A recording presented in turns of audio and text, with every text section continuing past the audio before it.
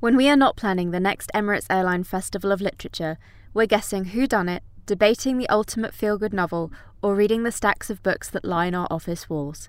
Then we talk to some of our favourite authors about these books on the Boundless Book Club, a bi-weekly podcast from the Emirates Literature Foundation. Subscribe today wherever you are listening right now. You'll also find a link in the show notes. This session was recorded at the Emirates Airline Festival of Literature 2021 with a live audience. Right, g'day. Happy Friday and welcome to the 13th Emirates Airline Festival of Literature. I'm Brandy Scott. I am your moderator for today's session on tackling the anti-vax movement. The theme for this year's festival, if you've been here for more than 5 minutes, you will have spotted it, is Change the Story. And that's what we are going to be discussing this morning. The coronavirus pandemic has brought with it a wave of misinformation, whether that is from the benign and well-meaning rumour to the outright conspiracy theory. And some of it is nothing new. Anti-vaccination sentiment, as Dr. Nafa is going to tell us, is nothing new, but the consequences this time range from lives to us all getting our life back to normal. So we are talking today about what needs to happen if we are going to change the story. And it is important. The University of Cambridge has done a study recently to show that people who believe misinformation are more likely to not socially distance, not wear their masks, not vaccinate, and basically not follow the rules. So there are real-world implications of the stuff that we forward on WhatsApp. Right. Our panel of medical experts this morning are going to tackle this for you. Before I introduce them, though, we do have a little bit of housekeeping this morning. This year, as Colm just said there, is a little bit different than what we are used to, hopefully not too much. If you are worried about the empty seats around you, please know that we have a very big audience at home that are live streaming this. A lot of people at the moment are isolating. A lot of people are concerned. People have tested positive. We're happy that you are at home watching us and hope that you enjoy this session as much as we will here. Phones, as usual, often on silent. We're going to run for about an hour. That's going to be 45 minutes of us having a chit-chat and then 15 minutes of questions. We've got standing microphones rather than roaming microphones this year for reasons of social distancing. And when we get to that point, I'll tell you the rules around how we're using those. Two of our guests are joining us virtually. As you can see, they're joining us from the UK, and I don't need to tell you why they haven't hopped on a plane and come here at the moment. If there's any lag, just bear with us, but the technology has been working brilliantly so far. And I also just want to say before we start, I know that we are discussing something that can be quite emotive and that people have some strongly held opinions about, which is great. The point of a literature festival is to be able to respect everybody's positions and still have a lively discourse about those positions. So what I really want to do today is sort of suck the emotion out of it so that we're not discussing whose position is right. This isn't Twitter. No one ever wins an argument on Twitter. But so we are talking about what needs to be done for the greater good. With that, I just have to thank our session sponsors, who are the Investment Corporation of Dubai and Gulf News. Thank you very much. Humongously appreciated. And introduce our panellists today. Okay, joining us from just outside Oxford in the UK, above my head on the left, we have Jay Jayamohan. He is a consultant paediatric neurosurgeon. He works in the NHS. He's also the author of the non-fiction bestseller, Everything That Makes Us Human. You may also recognise him from BBC documentaries, if you have the streaming iPlayer or indeed a dodgy box.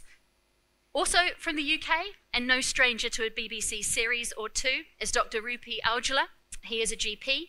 He's the best-selling author of 3 books, including The Doctor's Kitchen, which is also, by the way, a fabulous podcast. Not that I would encourage you to listen to a podcast rather than your local radio.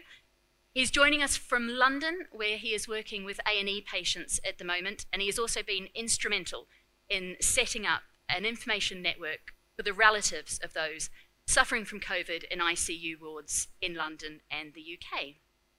And on stage with me, my live guest today, thank goodness for that, is Dr. Nafa Aliesi, a man who I'm already very fond of because he toured New Zealand because he likes Lord of the Rings. He is a paediatric gastroenterologist. He's working in the Abu Dhabi health system, in a hospital there. He was last year working on the front line with COVID patients. And he's also a novelist. He's written several novels, including The Unforgotten Patient and Critical Case. One of his latest novels actually deals with a pandemic outbreak and concern about vaccination. So there you go, life imitating art.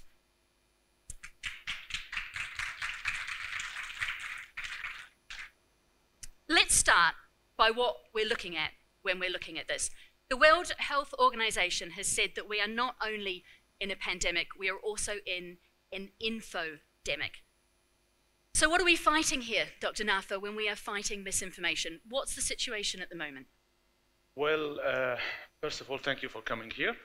Well, the situation is, it's moving, it's changing, it's very dramatic. When we had the pandemic at the beginning of the epidemic, it was in China at the beginning, people were very hesitant. They were asking, like, should we get stuff from China? Should we buy stuff from China? Should we get stuff from Alibaba, for example, Alibaba Express?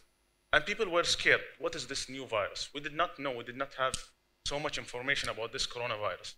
And with time, we started to have more cases emerging from other parts of the world, from Iran, from Italy, and they started to come in the country. I think we had the first case by the end of January. The first 4 cases, they were coming from family from Wuhan, and people were panicking at the beginning. And when people start to panic, the fear starts. When people start to fear, they take the wrong actions. They start to ask so many questions, and sometimes they don't have an answer. We cannot have the best answer at the beginning because we don't know much about this virus until we knew in the next few months. So people were starting to ask, and there's a big platform now which is called the social media. So people were asking, and unfortunately, in the social media, it's like a big ocean. You can get whatever answers you want. Sometimes you get the wrong answers because you ask the wrong people. So at the beginning, people started to have misinformation. This was the origin of the misinformation. The first, in the country here, the first misinformation we started to hear about is that this virus is very dangerous on kids. People were very much worried, although we did not know that in the beginning, but we noticed that it's not that dangerous on children. The other question is, how can we prevent having the virus? Well, locally, people will ask you to put this whole thing, the smoke, it will prevent. Some people said that. Or if you take this kind of food or this kind of fruit, it will boost your immunity and you'll be fine. You'll be protected against this virus. And things started to move on. The moment we started to have talks about the lockdowns or the national sterilization program, it's similar to the lockdown. The other questions started to appear. How many cases do we have? What are the nationalities? People started to ask about the nationalities of the cases, and how can we prevent having those cases? And later on, the emerging question was, when are we going to have the vaccine? This was like in April, May period, when we started to have the vaccine or the volunteering for the vaccine, the Sinopharm vaccine in Abu Dhabi. People started to ask the more difficult question: is it safe vaccine or not? And that's it. The questions keep emerging. Now we're having different questions, and I'm sure in the next couple of months we'll have different sort of questions. Okay. Jay, from your point of view in the UK, where is the misinformation centering at the moment? What are your biggest concerns? Good afternoon or evening, everybody. The misinformation, I think, is coming from the internet overall. So there is social media, but I think we need to be aware that not only social media is a source of misinformation. It's spread through internet websites, it's spread through face-to-face discussions between family members and within cultural groups, especially in the UK. We're finding certain groups of minority ethnic people in the UK have got misinformation spread internally within that group, and certainly within the Asian and Black communities. There's a lot of work to be done to try and fight that. But I think, well, Nafi talk about the change within the COVID year, but I think we have to remember that this is coming on the background of a long history of there being problems and complications of medicines, and we can think back right the way through to initial vaccines, which are quite dangerous. Those of you older members of the audience will remember the thalidomide scandals from the 60s and 70s, where the healthcare system told patients that these drugs were safe, and they were not. And they were told in those days, and so I've been a consultant 17 years, and when I started as the boss, I would say to the parents of my kids, don't worry, I'm going to do this operation, you trust me, let's get on. And what we've tried to move away as a medical profession is away from that very paternalistic view of the doctors and the scientists know best, and you, the simple people, just listen to what we say. And we've tried to encourage actually questioning, and we need to give more information to our patients, and so that works from an individual patient right the way through to a population. So we've encouraged this, and it's right and proper that there should be scrutiny of what a powerful organization like the medical profession and the pharmaceutical professions do. Well, what we have failed to do is to give that information in a digestible, understandable way to people, whereas what you hear in what I'm going to brand misinformation, incorrect stuff, because it generally doesn't come from specialists, is actually couched in terms that people will understand more easily. And so we are not giving the information in as easily digestible form that the misinformation is coming from. And the last bit I would add in is certainly in the UK, politics over the last 10 years has taken to disagreeing with findings of fact because it doesn't fit the politics that that person is giving. And certainly we've had politicians who have said, we are sick of these experts giving us their opinions and basically telling us what to do, and promoting a very doubtful environment. And if you're the politicians leading the country and you're saying to the population, these so-called experts, what do they know? I think that a lot of it is wrong. Then people will listen to that and will come on the back of what they're hearing and say, well, everybody's saying that the experts are incorrect. So why should I trust what you doctors are telling us? And that's where I think we need to start the fight. We need to understand how deep-rooted some of this misinformation is, not only about vaccination, but about medicine and about doctors and ultimately about people in power. And that's really where I think this comes down to. But distrust of what authorities say to us is nothing new. Anti-vaccination sentiment is nothing new. Dr. Rupy, why do you think it's so supercharged this time? I think, well, firstly, I think a lot of what Jay said really does resonate with me. And I think to answer your question about why in this particular scenario is the sentiment of distrust accelerated or supercharged, is because on the one hand we have media outlets and then websites and just generally where you can get information, but social media in particular rewards negativity. It exploits the very weaknesses of the human mind, and we are naturally drawn toward negative bias. So when someone is saying something outside of the traditional narrative, that's what you're going to be intuitively more drawn towards.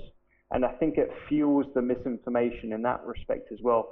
The other thing, and I think to go on to Jay's point, is that the pandemic has sort of played into the underlying sentiment of distrust in a post-Brexit scenario where you've had quite blatant lies being told by the very politicians that are in power at the moment.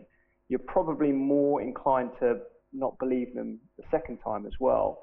And if there is another narrative that's being played out, maybe that's putting people who are otherwise neutral more towards in camps that breed misinformation as well. Again, ethnic minorities in particular, my own experience being an A&E doctor, I see the division there. I mean, there are language barriers, which is why a lot of misinformation can perpetuate throughout these communities.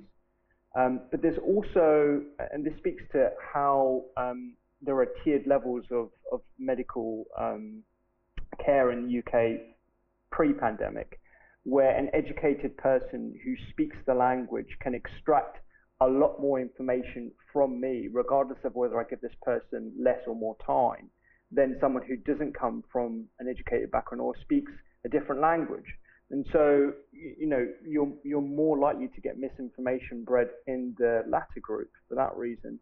And I think, you know, we haven't, again, been very clear with the language that we use. And I think there is this almost move towards a more authoritarian structure of medicine, which I disagree with.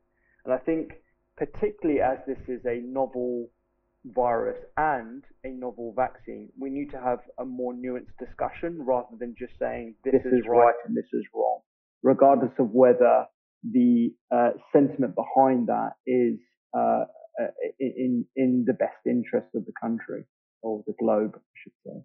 How do you do that, though, when some of the information is changing, whether that is between the distances that you should keep from people, the length of time that people need to isolate, even maybe conflicting information? You know, your kids can go to school, but the parents are working from home, and it's safe to go to school, but it's not safe to see your grandma. I mean, Jay, you work with parents all the time. You're a pediatric neurosurgeon. How do you deal with conflicting information like that when you're trying to give a message? I think you have to put it into context that people will understand. And to me, I think if we're going to get anything, the underlying message through this entire conversation is about being able to discuss it in a way that people will be able to understand and digest. So, for example, the analogies I would use in this situation where people have said, yeah, I do not think that I'm going to give it to my grandma if I go and visit. The analogy is this: if you are in the pub with your friend and your friend has had too much alcohol and says, I'm going to drive home, you would not say, that's fine, it's your right, you're an individual, you do what you want. You would take the keys off them and stop them driving for two reasons. One is to save themselves, but secondly is to save other people who may inadvertently be caught up in that illness, which is what being intoxicated is. And that to me is no different from if somebody says, I am going to mix with people just to socialize in a party, and then I'm going to go to a shop where I might get infected. And if you're 22, you may well be asymptomatic and get through this without any problems at all. But you may go to a party and get the infection, which is fine for you. But then you go to the shop and the next person who gets it from you, or you touch your face and you touch a pepper that someone else picks up, who's got all kinds of significant illnesses, which means if they get infected, they may well die from it. Now, what you are doing what I am doing by trying to get people to do the safety measures to reduce the spread is exactly the same as every person in the room or watching would do if their friend was trying to drive while drunk. You would not let them do it. And to me, it's no different. Driving without a seatbelt is inconceivable now. And yet there was a time when everybody did it. It's all about learning that things change and social mores change. And this is if we think about, I'm going to tell you my personal experience of maybe 18 or 24 months ago. Lots of people, students who come from Hong Kong and China to Oxford to study, have for many, many years worn face masks if they have a cold or a cough. And in actual fact, it was a point of derision around the world that people from China, Hong Kong, Japan wear face masks if they are unwell. Actually, turns out that they were completely ahead of the curve, and just a simple thing like that, reducing infection, whether it's as dangerous as COVID or as annoying as a cold, it is all about us coming together as a social group, as a community, and saying, let's do what is best for everybody rather than just doing what's best for me. So that's the view I would take, and that's the argument I would use to my families when I'm saying do not take your child to go and visit grandma for the following reason. And when you explain that to parents, and they think that could be my kid getting hit by a drunk driver, well, that could be your mother getting infected by your child. It's exactly the same. Okay, well, let's have a look at vaccination. Emotive subject. We've obviously got a big vaccination drive here in the UAE. Dr. Nafa, in the different communities here, particularly your own community, how are you seeing that being received? Well, in general, there is a big trust here with the government. So when the government initially they brought the vaccinations, they were one of the first countries to get the Sinopharm vaccine and the Pfizer vaccine at the beginning. And at the beginning, people were a bit hesitant to take the vaccine because they were not aware of the side effects, potential side effects, because what they heard so far is that these vaccines might be dangerous. There's not enough research on the vaccines. Usually the vaccines take years and years to get approved, but those vaccines got approved like within months. So people in the beginning were hesitant to take the vaccine. But within time, the moment they noticed the leaders are taking the vaccine, they were the first ones who took the vaccines, the vice president and the other rulers, they started to believe in the vaccine. And the more people started to take the vaccines, the more trust they started to gain in the vaccines, including my family, my friends. At the beginning, like back 6 months back or 5 months back, they were some kind hesitant to take the vaccine. I'm not going to say anti-vaccines, but they were a bit hesitant. When they saw me take the vaccine, when they saw my cousins taking the vaccine, they became more fine with taking the vaccine. So in general, I believe that the people here in the country, the locals and even the non-locals, are more accepting the vaccines. And I think that UAE will be one of the first countries in the world to be vaccinated in a large scale. So far, we are the second after Israel in the coverage of the vaccines. We are above like 35% in the vaccination. I think we'll reach the benchmark of 60 or 70% before the summer. How much does we have a big vaccination campaign, but you could also argue that we are disincentivizing at the moment not being vaccinated. If you are a government worker, you have to constantly PCR test, which is painful and annoying. Well, uncomfortable and annoying at your own expense. Ditto if you are a private sector teacher in Sharjah. A lot of companies in the hospitality industry bringing that in as well. What works best? Is it a carrot approach or a stick approach? Do you incentivize or do you disincentivize? Well, in my opinion, although it's not mandatory to take the vaccine here in the UAE, but in another way, it's semi-mandatory. They will not force you to take the vaccine, but they will ask you to do a COVID test like once a week now. In Abu Dhabi government, UAE, the whole federal government, it's mandatory to test once weekly if you don't take the vaccine. So this pushed so many people to take the vaccine. I believe in asking people to take the vaccine instead of giving them the option. If we gave the option, there will be some kind of hesitancy. They will ask like why the government isn't forcing us to take the vaccine. And if you keep the people, like give them the option of not taking the vaccine, they will be staying at home and waiting. This will delay the pandemic. We are pushing so hard to finish and end this pandemic. So I think there will be more restrictions or more rules towards mandatory vaccinations. Although they will not say that this is mandatory, but in a quiet way, it will be somehow mandatory here. Quietly mandatory. Yeah. Dr. Rupy, how do you do that in the UK where people may be a little bit more libertarian, where it might be a little bit more about individual freedom rather than collective responsibility, particularly amongst the ethnic minorities? We know that Black and Asian ethnic minorities are 4 times more likely to die from COVID, but are also far less likely to take a vaccine. Yeah, it's a very difficult question, and I think it's definitely one with lots of nuance. I think the first point that we as medical professionals need to sort of emphasize is honesty. We need to be honest about the fact that it is a novel vaccine. It is a novel virus. And yes, it is an unprecedented drive and feat of human engineering that we've actually been able to deliver a vaccine within such a short time scale. And I think, vaccine hesitancy, whilst traditionally I'm of the opinion that we really need to be quite forward with vaccines, particularly in childhood immunizations and the other vaccines that I deliver as a general practitioner. With this one, it requires more of a conversation. I want to preface that by saying I'm absolutely pro-vaccine. I'm having my vaccine next week. But I think that the hesitancy is to be expected rather than ridiculed.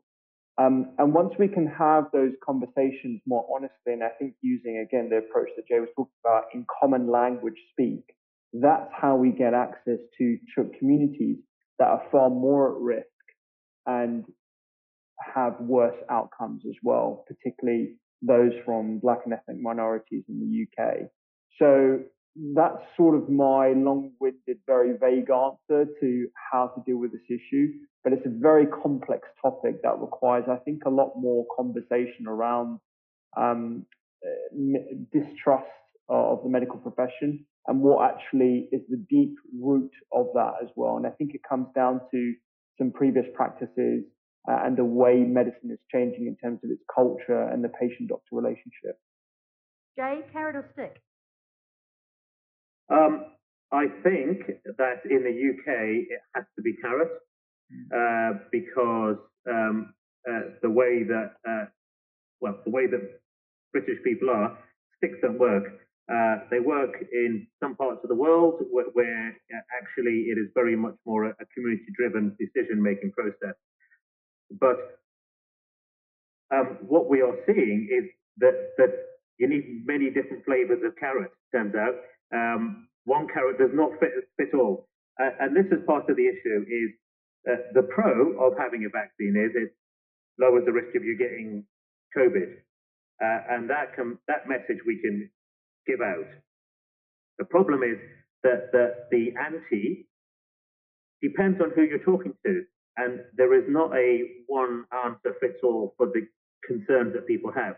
So for some members of our community, there was a huge amount of misinformation that there were pork products in the vaccine.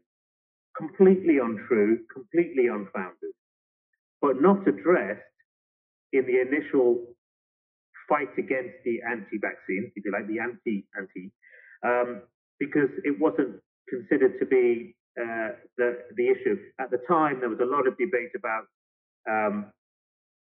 for the expat community will know Lawrence Fox, there was a huge debate about it all being about libertarian values, this very sort of pro-American libertarian view. And so that was where the argument was focused and fighting was a libertarian view about, well, if I don't want to, it's up to me. And that's the argument which I think I gave earlier about the drink driving analogy and working for the community. But unbeknownst to us, while we were trying to fight that one, there was another fire breaking out about pork products. There was another fire breaking out comparing it to the autism scandal from that complete charlatan from the 1980s, whose name I'm not going to utter because it makes me so angry. There was another fire breaking out about the numbers that are being described for COVID. We've had people breaking into hospitals and taking photos of corridors and saying, look, there's no COVID. So the beast that we're fighting, the heads are sprouting and changing. And we, as this huge, slothful medical organization, are not being agile enough to look to see where the arguments are changing and then fighting each of those. Where there's a tendency just to go, well, if you don't believe in vaccination, you must be an idiot. And all that does is build a permanent division between us. And we're never going to get those people back on board without saying, well, what is the issue that you personally have? Not about what the other person has, because it may be completely irrelevant to this argument. Tailoring that discussion takes time, effort, and inevitably money. And we haven't got enough of any of it. Well, let's look at the information that is being given out. Dr. Natha, if we look here in the UAE, and we're talking about government trust here, aren't we? We're talking about transparency. Let's look at the numbers that we get every day and how they're broken down and what we know. So we get the numbers every day, but what we get is the total number of cases, how many tests were done, and how many deaths cases were done. We have 7 emirates here. It's like a federal country. We have 7 different emirates, 7 different governments, mini governments, and 1 big government. We don't have the distribution of the cases in each emirate. Although they have it the government has the numbers, but they don't distribute it to the public. This created a big question in the beginning. Why don't you tell us how many cases are in Dubai? People started to believe that most of the cases, or Dubai is the hot zone. The answer was clear. If you say that this emirate or this particular city does not have any COVID cases, people will take it very lightly. People will take off the vaccines. They will take off the masks, because the masks are mandatory. They will start to socialize, because we don't have cases in Ras Al Khaimah, for example. But when you tell them that the whole country, these are the number of cases, people will be hesitant to take off their mask and practice social distancing. So I believe it's not the best thing to give all the information to the public, because it will be misunderstood by the people sometimes.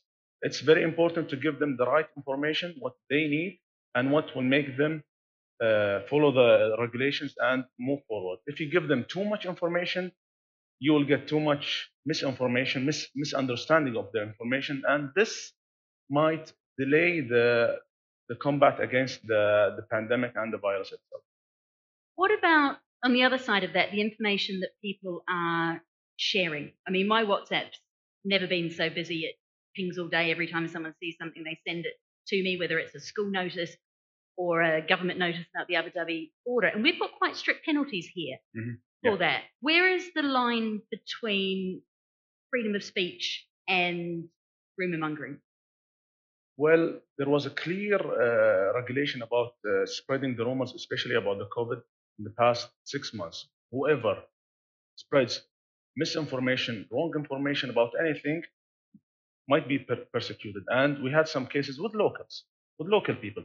Some guy in August appeared on the TV, and he gave a story about a family of 4 who got COVID, and a big family, 4 of them who died with COVID within a week.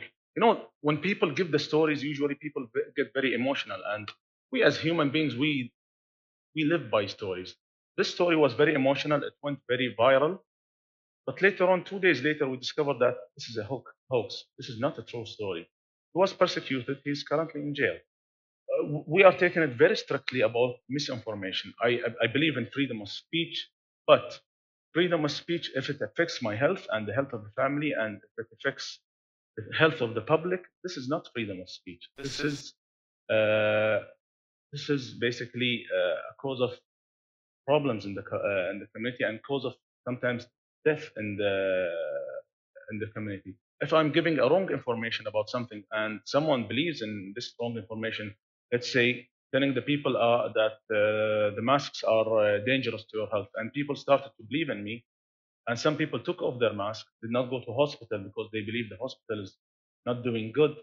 Okay, some of them might die, and unfortunately, even some people died because of this misinformation. But I'm happy that the country is taking it very strictly. Those who are spreading the rumors, whether on WhatsApp, Twitter, Instagram, they are persecuted at some point. Dr. Rupy, whose job is it? Is it the government's? Is it the social media networks to get rid of the misinformation out there? Is it the government's to crack down on the social media networks and find them?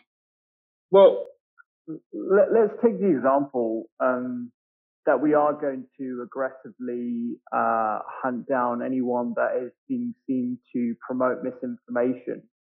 Well, from what my anecdotal experience is, and I believe Jay's as well, you'd be basically hunting down a whole bunch of people from black and ethnic minority groups, and then furthering the divide between those people and everyone else. So I think the crackdown on freedom of speech within reason, I think it's quite murky, and I think that opens up a lot of potential ways in which you can further divide people and actually create even worse tier systems between education and health. So I think the way to tackle misinformation, and there's also the other concern that people might be spreading misinformation without malintent. They might actually think that they're doing something good by educating people on actually what's really going on. So I think, you know, there are nuances to that discussion as well.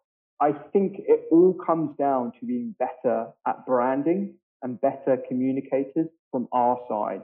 So using plain language, being honest, and not playing you into the fear games as well. So I think it really comes down to better information from our side. And like Jay said, it costs a lot of money and it takes a lot of time. So I don't think in the UK, I can only speak for the UK perhaps, that would go down very well in terms of really punishing misinformation in that way. So what's the emotive load on you, though? I mean, you're an NHS doctor. You will have seen a lot of your colleagues contract COVID. You had COVID last month. And you've got people outside your hospitals yelling that it's a hoax. Yeah, it's a huge mental health toil. You know, we have nurses who work in the ICU, who work their work their backsides off for 12, 13 hours a day, and then they go online and they see people not wearing their masks, perhaps even family members and friends going about their day, not really thinking about it. So it's a huge toll, and I think that conjures up anger. But rather than play into the normal psyche of how we react to that with anger, we actually need to use a lot more compassion. And it's hard to do when you see that and it's being slapped into your face like that. So, you know, my for what it's worth, my suggestion is to be better communicators at what we are saying and actually spread the right information in a way that's more accessible to more people, because that's something that we haven't done very well from a political standpoint and a medical standpoint. Jay, what do you think?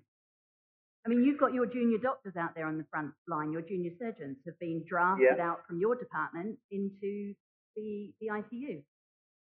Yes, and some of them have become very unwell, and certainly we've unfortunately lost. I've lost friends who have died from COVID, and it's very tough. But this is kind of what we do, and what we've signed up for, and it's a bit like joining the army, but then if there's a battle going, well, I didn't really sign up to go into war. I just wanted to run around. This is what we do, and however low we feel about the misinformation, we have to try and fight it with information.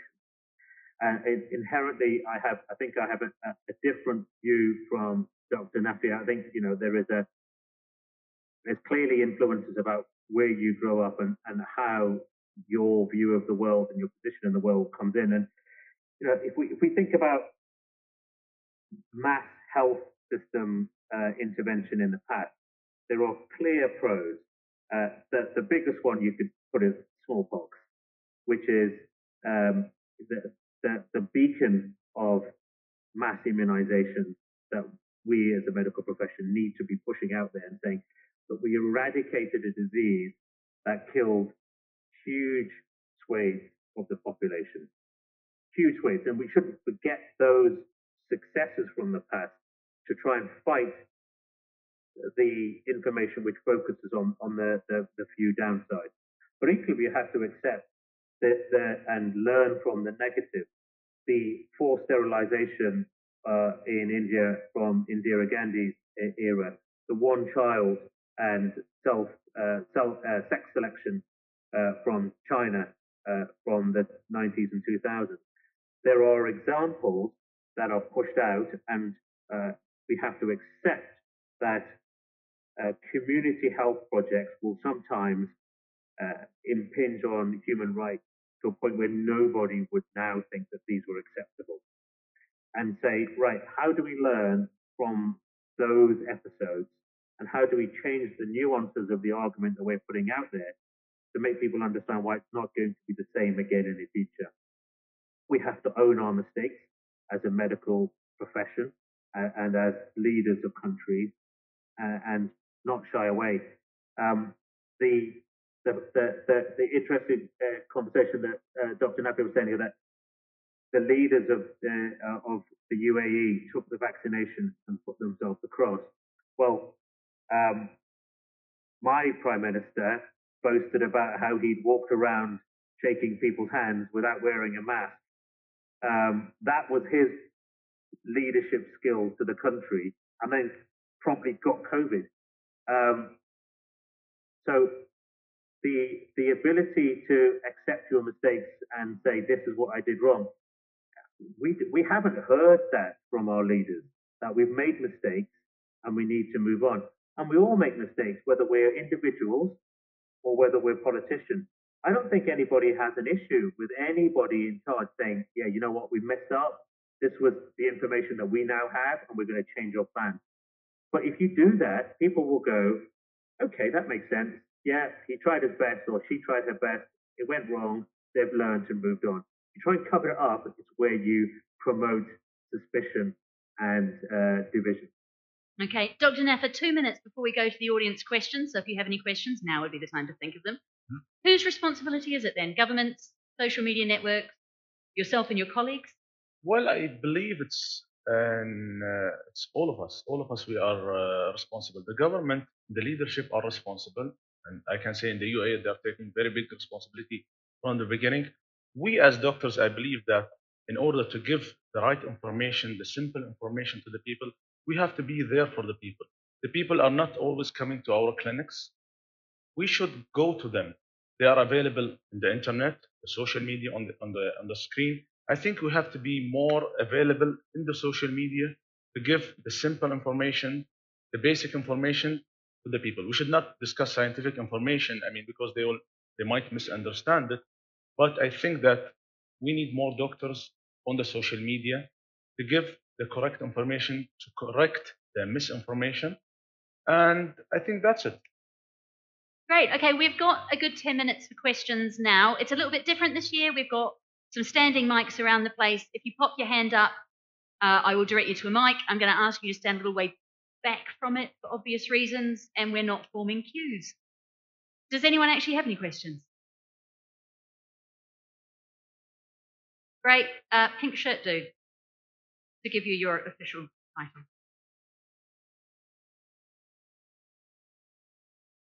Hi. As healthcare professionals, what would be one source information that you would give us to look for when it comes to COVID? Dr. Rupiah J, do you want to grab that first?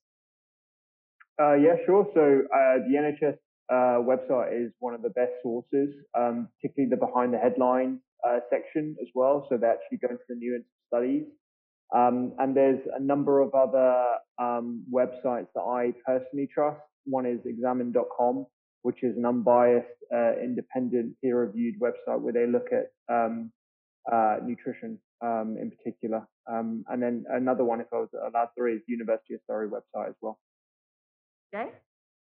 Yeah, the NHS website, the CDC, which I use, the WHO, and of course, when we're talking about those, again, remember that directing your patients to regionally local information will mean that that information will come in a way that is more understandable to that person. So the way that the NHS prose, how that reads may not be as readable by somebody for whom English is a second language, for somebody in the UK. So there are international websites for sure, but also I think the nuances of the language in the local website will be a huge difference, especially if we're talking about this group, to try and really persuade them why we're right and they're wrong. Dr. Naffa, where are you sending people? For the UAE, you have the Ministry of Health. They have the information.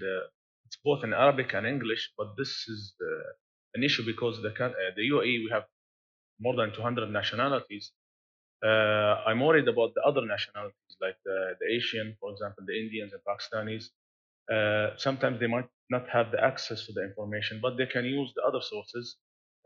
Usually, I ask them to join either the Ministry of Health or the CDC or the WHO. And Fabulous. Any other questions?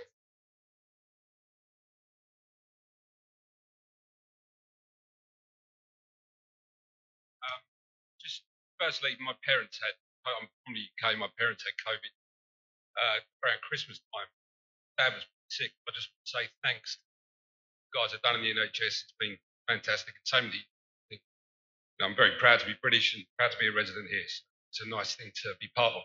I don't know if you already touched it, I was a little late, but I wanted to talk about the politics of Brexit and whether it's distorted views, opinions, and actions that the UK government have taken. Because I know, Jay, you just had a pop of Boris, but he's been through a pretty tumultuous 18 months. So I quite like him. He's a bit of a wally, as we all know, but he's done the right thing a lot of times, I think. Of course, he had COVID and he was pretty sick, but the Brexit thing has obviously been dragging on and a slight embarrassment at the end for most Brits. I'll give you an example. My daughter's passport needed to be renewed last August. It took 17 weeks. I renewed my passport a month ago. It took 10 days because Brexit seems to have got out of the way now. And I wonder if judgment would have been a lot clearer if Brexit was cleared up a lot earlier than the end of December last year. So how has Brexit influenced on what's happened with COVID then in the UK? Who wants to grab that? Well, I could give you my view on it, which is not politic, and I should say that I'm equally happy to have a pop at the Labour Party and the SNP as well. They've all been singularly incompetent. But I think that where Brexit has really made a difference here, I mean, I'm sure that there is business and logistics issues, but from my point of view, it's been promoting division between different groups and promoting a very binary "I'm right" or "you're wrong," because nobody ever thinks they're wrong view, as opposed to that's a good point. Let's think about how we can come across in the middle. The ability to have a nuanced argument where some of you will say, yes, it turns out that I'm incorrect and your view is better than mine. That has been put aside by the very boundary-based Brexit fight, and that's led into an equally boundary-based COVID and vaccination fight. Not along the exact same lines. There are similarities, and it comes down to whether you take this view, the libertarian view of individual rights, or whether you take a more view of group decision-making. And the last thing where Brexit has come is that this is where the expert derision from politicians came about. It was from the Brexit argument. And that has now been used into the COVID vaccine discussion. But that's where it came about from. Dr. Rupert, have you got anything to add? I wouldn't say I've got much to add on the Brexit discussion. I would say that I agree. I think the lack of honesty and transparency has kind of morphed its way into discussions around COVID, which has probably bred misinformation. And I think politicians lack the ability to have a conversation about what the good things about Brexit are and the bad things about Brexit are. And no one is willing to budge on either side, which is why it causes this division. You're either a Remainer or a Brexiteer. And I think, again, to use that analogy, it's playing out into the vaccine argument as well. You're either pro-vaccine or anti-vaccine. Well, actually, there are all shades of grey in the middle, and it's our responsibility as politicians, but also medical practitioners, to sway the conversation in the interests of the general public, in the interests of health, and in the interest of getting the country back to normal again and the globe back to normal again. But it's those deep-rooted lack of honest conversations that have got us to a scenario where we are now. But we've also got a politicization of vaccination to a certain extent. I mean, the arguments that have been had with the EU about who gets how much and who was in the queue for it first. Yeah, absolutely. I mean, here we've got a choice, Dr. Nafa, and that's been political as well, hasn't it, with the Chinese vaccine? Well, initially, I mean, they brought the quote-unquote Chinese vaccine for a trial, the phase 3 trial, and got accepted as an emergency vaccine. Now we have more than one vaccine, one of the things. And the other things that the access for the vaccine, we don't have a limitation for the access to the vaccine. Every national, everyone who's living in the country can have the access to the vaccine, and he can get the vaccine. Like, for example, our housemate, she took the vaccine, our friends, doctors, even, everyone, they already took the vaccine. I understand that you took the first dose here in a few weeks back. So I don't think that we have a limitation in the vaccination. You can see the queue. You can see some rich people standing in the queue and see laborers standing in the same queue getting the vaccine. Because, you cannot put a limitation on those who take the vaccine or those who will be like the last ones in the queue. If you want to protect the whole nation, you should vaccinate everyone, and it should be free, of course. Which is, so far, this is the issue. It's free for everyone. Everyone can get the vaccine here. Do we have suspicion, though, amongst the communities about what vaccine best, what comes from where? How do you counter that? Well, everyone is asking this question. What is the best vaccine? Should I take Pfizer vaccine? Should I take the Sinopharm vaccine? And this is the new question coming last week. Should we get the Oxford vaccine? Well, my answer is get the vaccine. I will not ask some people to take which vaccine. Just take the vaccine, whatever vaccine is available, just take it. Because if you look at the differences, it's like asking, should I buy a BMW or a Mercedes? This is the same answer. I vote for BMW, by the way. Do we have any more questions? We've got the back, and then we've got one here. And we've got time for both. That's fine, as long as we keep the answers quite short. Yeah? Hello, I'm Abdurrahman Al-Kilawi. I'm a journalist in Arua newspaper. So I'd like to thank you all for this brilliant session. And as you should know, fact-checking is something hitting really close to home when it comes to me as a journalist. So I wanted to ask all our guests today, do they think about that, whether this pandemic has shed light more than ever on the dangers of freedom of speech? Because now journalists all around the world, they have in some countries more than others, they can maybe advise the public to drink sanitizer and say that this is your cure, when it compares to basically someone who's been here in the UAE for over 17 years, when you're basically being told exactly what happens and exactly why is this happening and why is this is not happening. And everything is basically transparent when it comes to the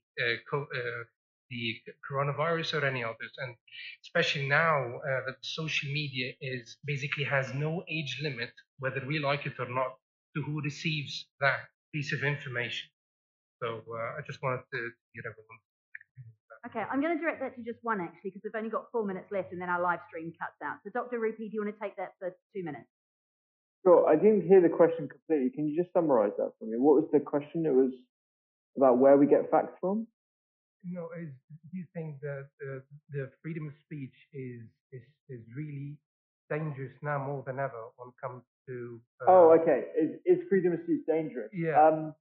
I think it definitely opens up the discussion as to how much freedom of speech is permissible. And as you've seen from Twitter violations from various figures, including former presidents and even celebrities and stuff, there is a limit to free speech and how much we permit that. And I think it comes down to intent. What is your intent when you put something out there in the world for everyone to see, click and share?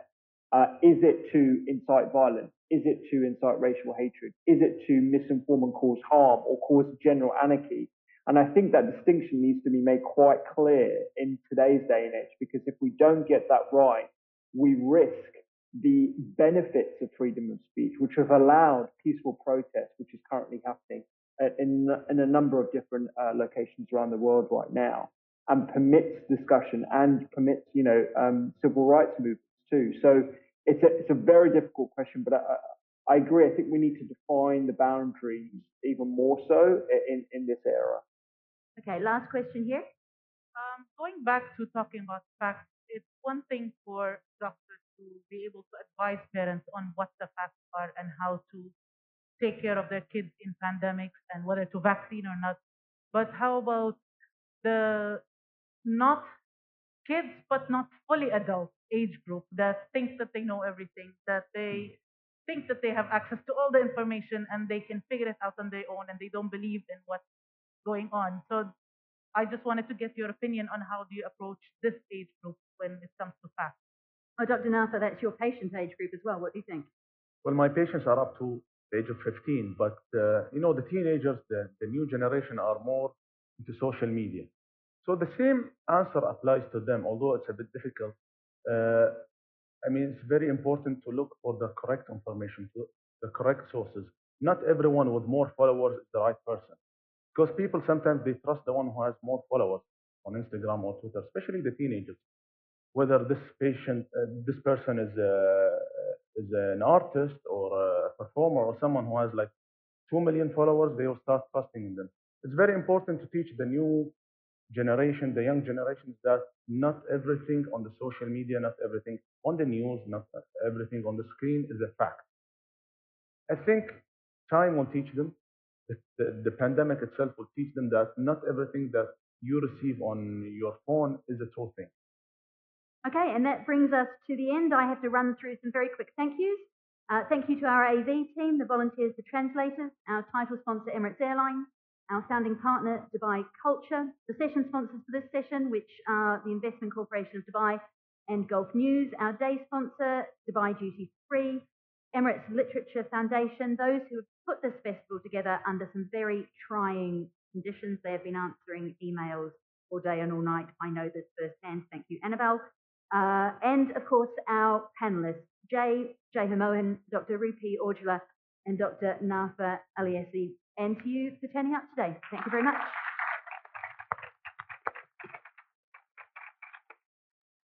Everyone's books are for sale in the bookshop just inside, by the way, and I know Dr. Nafa is going to go and sign a bunch of his novels for you.